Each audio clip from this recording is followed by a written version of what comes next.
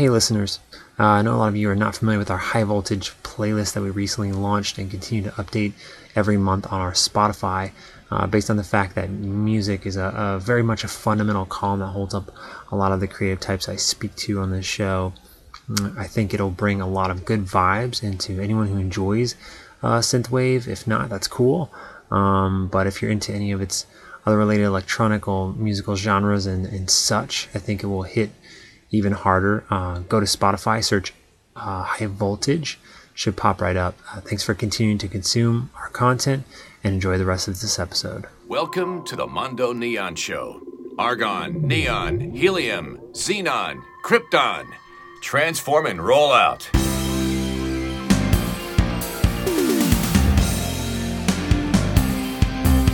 Mono Neon Show, it's Max here, and I'm with Nick McKnight, a multimedia artist and neon artist as well from in New London, Connecticut. Thanks for coming on. Hey, Max, thanks for having me. Yeah, man. Originally from Rhode Island, definitely a very varied kind of background. Currently, was an artist in residence, sculpture, painting, printmaking, neon bending, primarily self-taught as well, incorporating all kinds of specifics like text-based work. Everything that you know is really handcrafted by yourself, and really showing off the love of light and glass and all that good stuff. Where do you pick up your this gift, if you will, for just wanting to go after light and neon? Well, I've always wanted to, work with it, but as you're probably aware, and probably your listeners, it's incredibly hard. It used to be incredibly hard to, as an industry, to kind of get into. But so I would just keep pestering people to try to let me in, and I ended up working for a guy in Connecticut and for a while, and in sign companies, and I started bending and just teaching myself. I took a class in New York, and then I just practice as it goes. And but I wanted to keep going with it. I love the craft. I wanted to pursue artwork as well. That's a big part of it, but I wanted to be involved in the craft with it to truly understand the glass and the bending and the light and every aspect of what goes into it. I really respect it, and I respect the benders that came before and how incredibly damn difficult it is to do. And so learning as I go every day forever. And yeah, that's pretty much it. You're currently in Mass, is that right? No? I am, yeah. I work at Neon Williams. I'm a bender there in Somerville. Mm-hmm. And for people that don't know, I'm going to give a lot of information off about the show. Neon Williams is actually the first place I was exposed to neon. So being a young sort of college, sort of figuring things out as they will, a young student just sort of willing himself into neon. Walked into Neon Williams, this is like 2003, and really kind of not giving it a lot of thought. Just thought, this looks really cool. Let me see what this is all about. They're two brothers, really connected to the business. Now was recently bought out, but still exists as one of the lone neon shops in Boston, doing some incredible work. And you've really picked up in that area as well. I mean, you guys are coming on strong, done some incredible work on the Greenway recently. Are there certain projects that seem kind of unreal to you now, that you've kind of been self-taught, but now part of this strong history of sort of Northeastern neon? Yeah, I've been incredibly lucky to have been involved with the history of Neon Williams and the neon in Boston, New England. And we're just hitting the ground running. David Lynn Waller recently bought, in the past year and a half, I think, bought Neon Williams from the brothers, and we've been doing some crazy, incredible projects here and there, and through artists and companies and sign, the normal sign companies, and going full force. And it's been a crazy ride.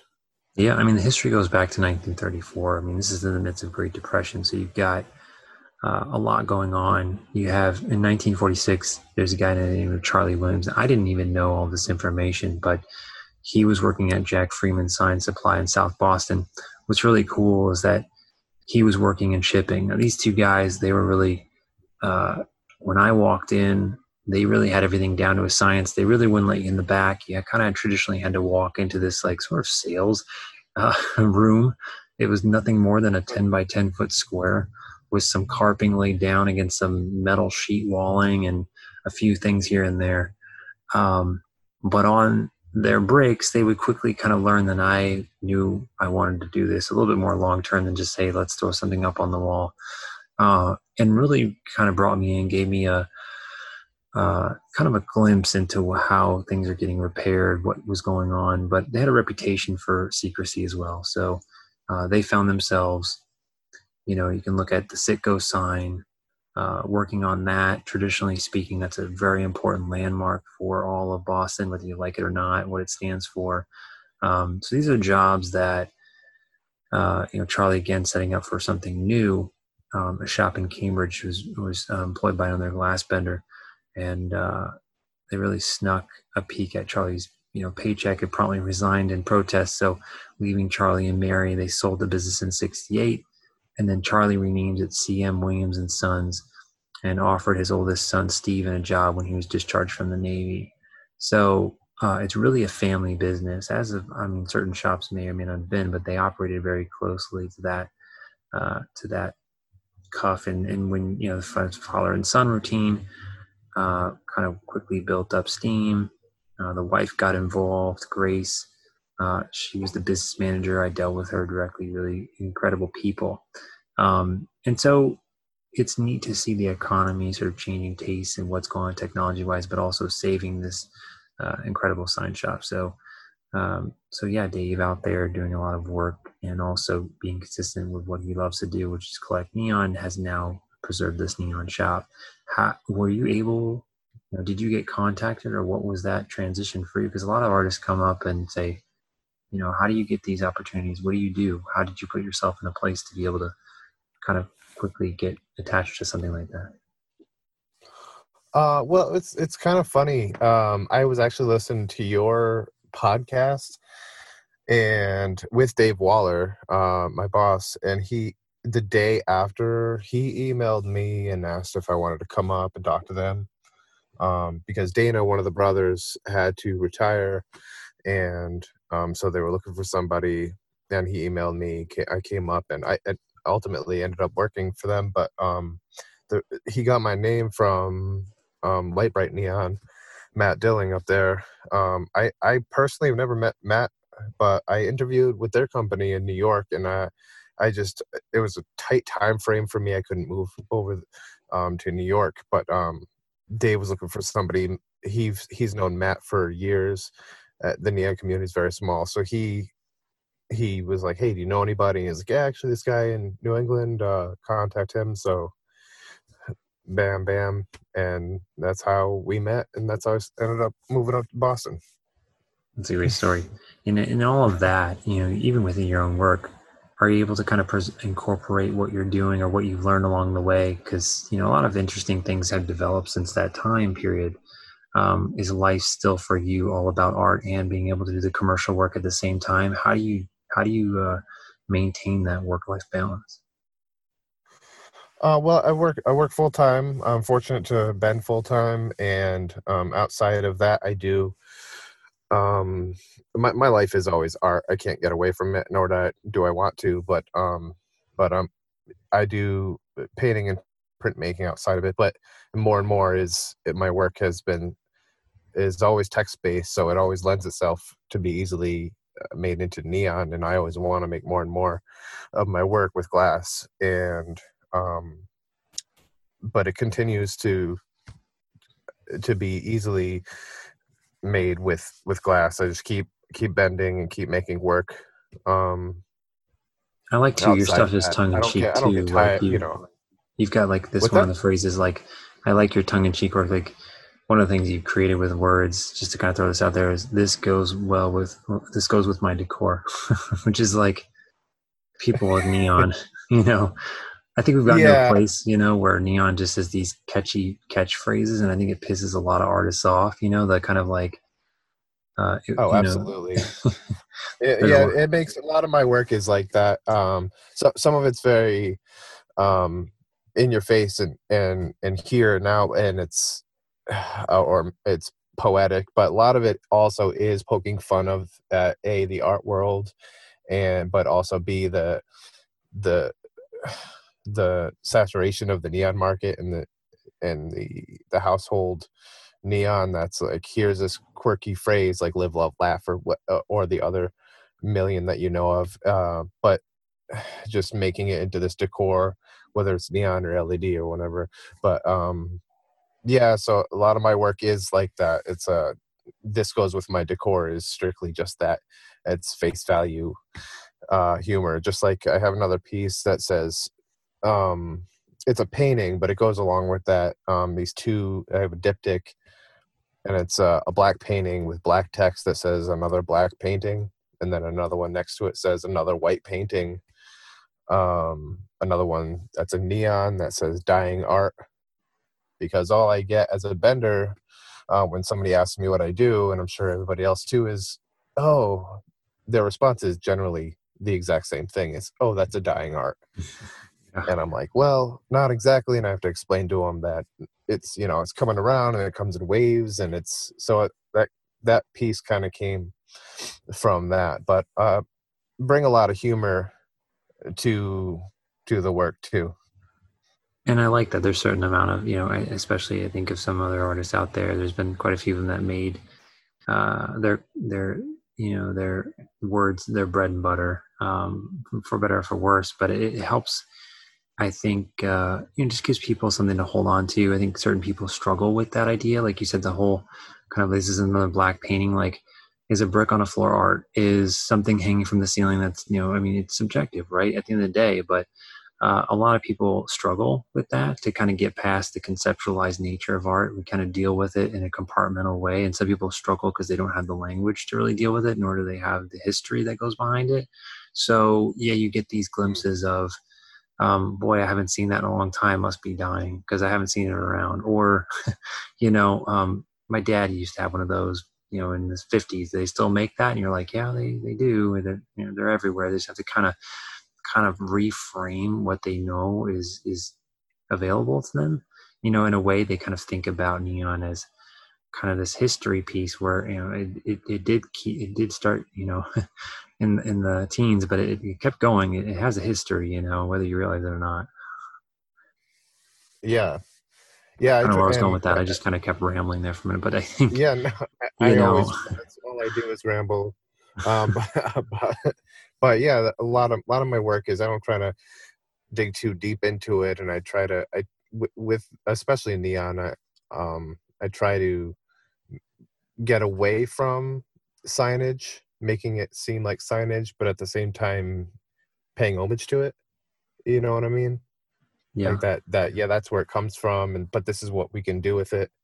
As language, you can bend anything you want. You can make abstract forms or anything, or imagery, but with my work specifically, and other artists, they, also using text, um, you have to kind of pay homage to the fact that it comes from signage specifically. Not to run away from it, but to kind of roll with it, I think, is kind of what I'm hearing. Is I do appreciate, like, kind of taking a piss out of it. Just looking at it and saying, well, fuck. Yeah. I mean, it's glass. Like, it is words. I'm not gonna hide all the wires, and I'm not gonna do this song and dance where it's like, it's not bright. Yes, it is bright. It is light. I'm sorry. Those things. Oh, exactly. Yeah. No, I mean, I like to show my work in a gallery setting, and I would, and I people would ask where I'm going to put the power supply. I'm like, well, on the floor, because on the floor. Yeah. I'm not Shocker. going It to weighs like, hide it. That's not where it very much, is. but right. Yeah, not much. It's fine. Yeah, and well, people, yeah, exactly. I mean, up until recently, they've only really kind of become aware, and I think that's just, awareness on the industry, but also just artists' ability to be able to translate what they're speaking of into terms that people can really understand. Like, this is why it's there. This is what we need this for. This is why, you can't just put it on the ceiling willy-nilly, that type of stuff. So I think it's on to artists and neon makers to kind of do their part to help fill in the blanks, because most people don't generally know what's going on when it comes to neon. So yeah, there's a lot that we have to explain to designers and business owners and artists that want to use the neon in their pieces or whatever space they're using it about the limitations or the there are responsibilities. I mean, limitations. sometimes they put it in a storefront. They're like, "Oh, I can't believe I've got to do this," and "Oh God, you got to come out and service the transformer. You told me it lasts forever." I mean, these sorts of things. I think every artist can, or every sign maker can relate to that. Yeah, but and that's part of there are limitations and there are a little bit of frustrations with it, but there are unlimited potential with it is more pros than cons when it comes to neon. Right. Yeah, I completely agree. And so, yeah, I think the combination of you find yourself in the shop at times, mostly nowadays, because things are picking up. I mean, obviously, we have a pandemic on our hands. Things really aren't where they should be, and you can probably say that about any part of the world. But have you been dealing with it just working in isolation? Do you have access to fires? Like, how's that been going? Yeah, well, we're close to the public ourselves, but we have some ongoing projects that we're finishing up, some major, like a few business related projects that were ongoing and also have started, and some we're finishing up. So we're keeping busy. We're just kind of keeping our distance from each other and our customers. So. Mm-hmm. And within like your own work, are you got any projects that you recently been working on? Are you sticking with the framework of written word at this moment in time, because you have such a varied, you have a printmaking, you have all that going on? Can you bring your printmaking expertise into making neon? Like, are you able to take photos, or is that the direction that you kind of go in? Well, what was that last part? Within like you're thinking about printmaking, I think artists can make prints. You might not be able to move neon around as easily. I was thinking that, does your printmaking resonate inside of the kind of the framework of written words for your neon? Are you able to kind of use that as an offshoot of what you normally do, like take photos of your neon work? Does that end up in your printmaking experiments, or do you ever kind of work on that level at all, or does it mostly just strictly like neon art as by itself?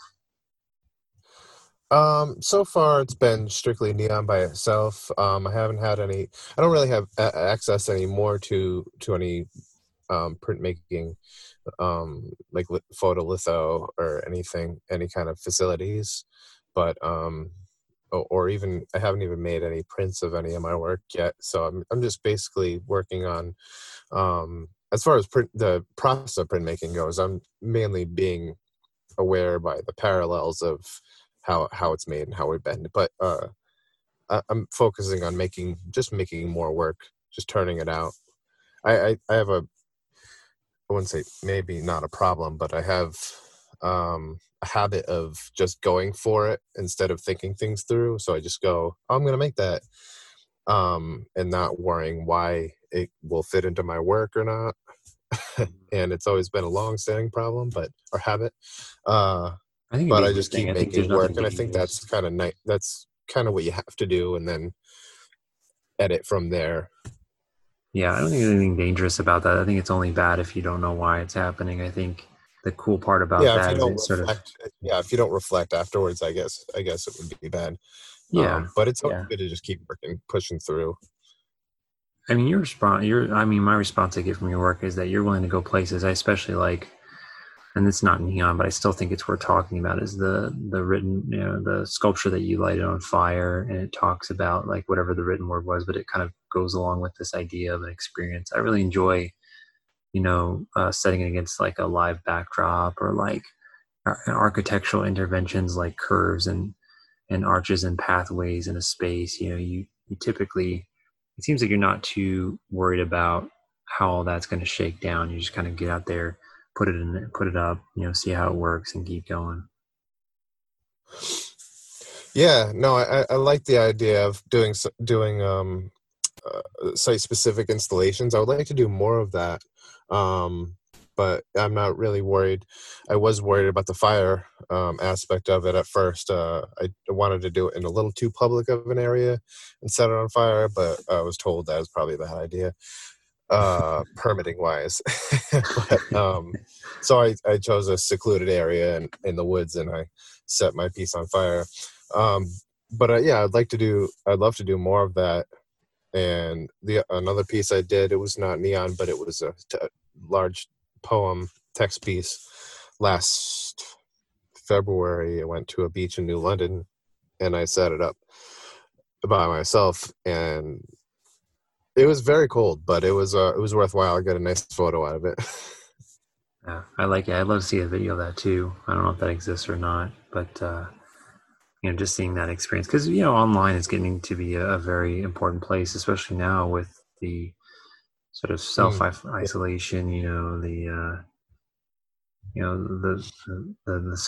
Kind of the sentiment that I'm getting from people is that hey, we're indoors. How can we do better at reaching out? And I think Instagram has filled the void. Social media has done a good job filling the void. I still think there's a lot more that could be done, but I think the surprise nature of being able to go to, not being able to experience it, but just to be able to viewing it is exciting for a lot of reasons. The difficulty of making neon, that could be another video or whatever. There's a million ways to slice and dice it. I think it's a good role, or important role that artists can play in the time like this, to show the process, to help alleviate some boredom of a lot of people, but also to show the community what goes into their process, albeit neon or not. Having to show them what really goes into the art making process is very important. And you've done a lot of like I said, different ideas too. So it'd be kind of a fun way to go about doing it, is just to get more access to you and your work too. And you've got a lot of really cool stuff already up on there. So what's next? Are you looking at this thing, kind of saying, hey, we're gonna get back in there and keep making new signage, keep making new phrases, and how do you have you thought about your next artwork coming up, or anything that you want our listeners to know? Well, I have unfortunately, because of the pandemic, I have a solo show in Connecticut at the Kerry Gallery in Willimantic, Connecticut, and it's supposed to be April through May. They might be extending it through the summer depending on what's going to happen. But nobody's seen it in person. We haven't had an opening reception yet, so someday we'll have that. But I'm working on some short poem pieces right now, and I'm looking to do some public art pieces up here in New England, hopefully. Mm-hmm. And also too, you got work all about on your website too. People can check you out online. You've got your website as well, which has a pretty good amount of information on there too. So if people want to reach out to you as far as work that you're doing now, is it isolated to what you just normally do, or is it commissions at all that you take on, or just mostly what you're doing now, personal wise, that's interesting? Well, I'm on my website. It's generally just personal work that I put on there. I do need to update it a little bit more, but mostly I'm a little bit more active with the Instagram on ongoing projects. Yeah, Nick _McKnight. If anybody wants to check it out, it's up there. I highly recommend it as well. Nick, I appreciate you coming on the show, man. Always a pleasure to talk to you, and all the best out there in Boston. You guys are doing some great work, and I appreciate all you do, man. Thanks. Thanks for having me on. Thanks. Hey guys, Mono Neon would like to give a shout out to people who have left reviews, which helps give context as to why this is a worthwhile podcast. I think the cosign is a very big deal, and so here's a favorite review that we want to highlight from a robot voice generator. Today's review, titled High Craft Information, written by N.A. Tarboy, says neon glass blowing is craft blended with science, practiced by committed tradespeople willing to dedicate themselves to burnt hands, cut fingertips, and tired legs. Hearing firsthand the diverse experience of other tube benders will help the public gain awareness of this unique skill and provide valuable insight to the next generation of fearless neon makers. Great work, Mondo Neon. Thanks for writing in and keep leaving reviews, cause yours could be next.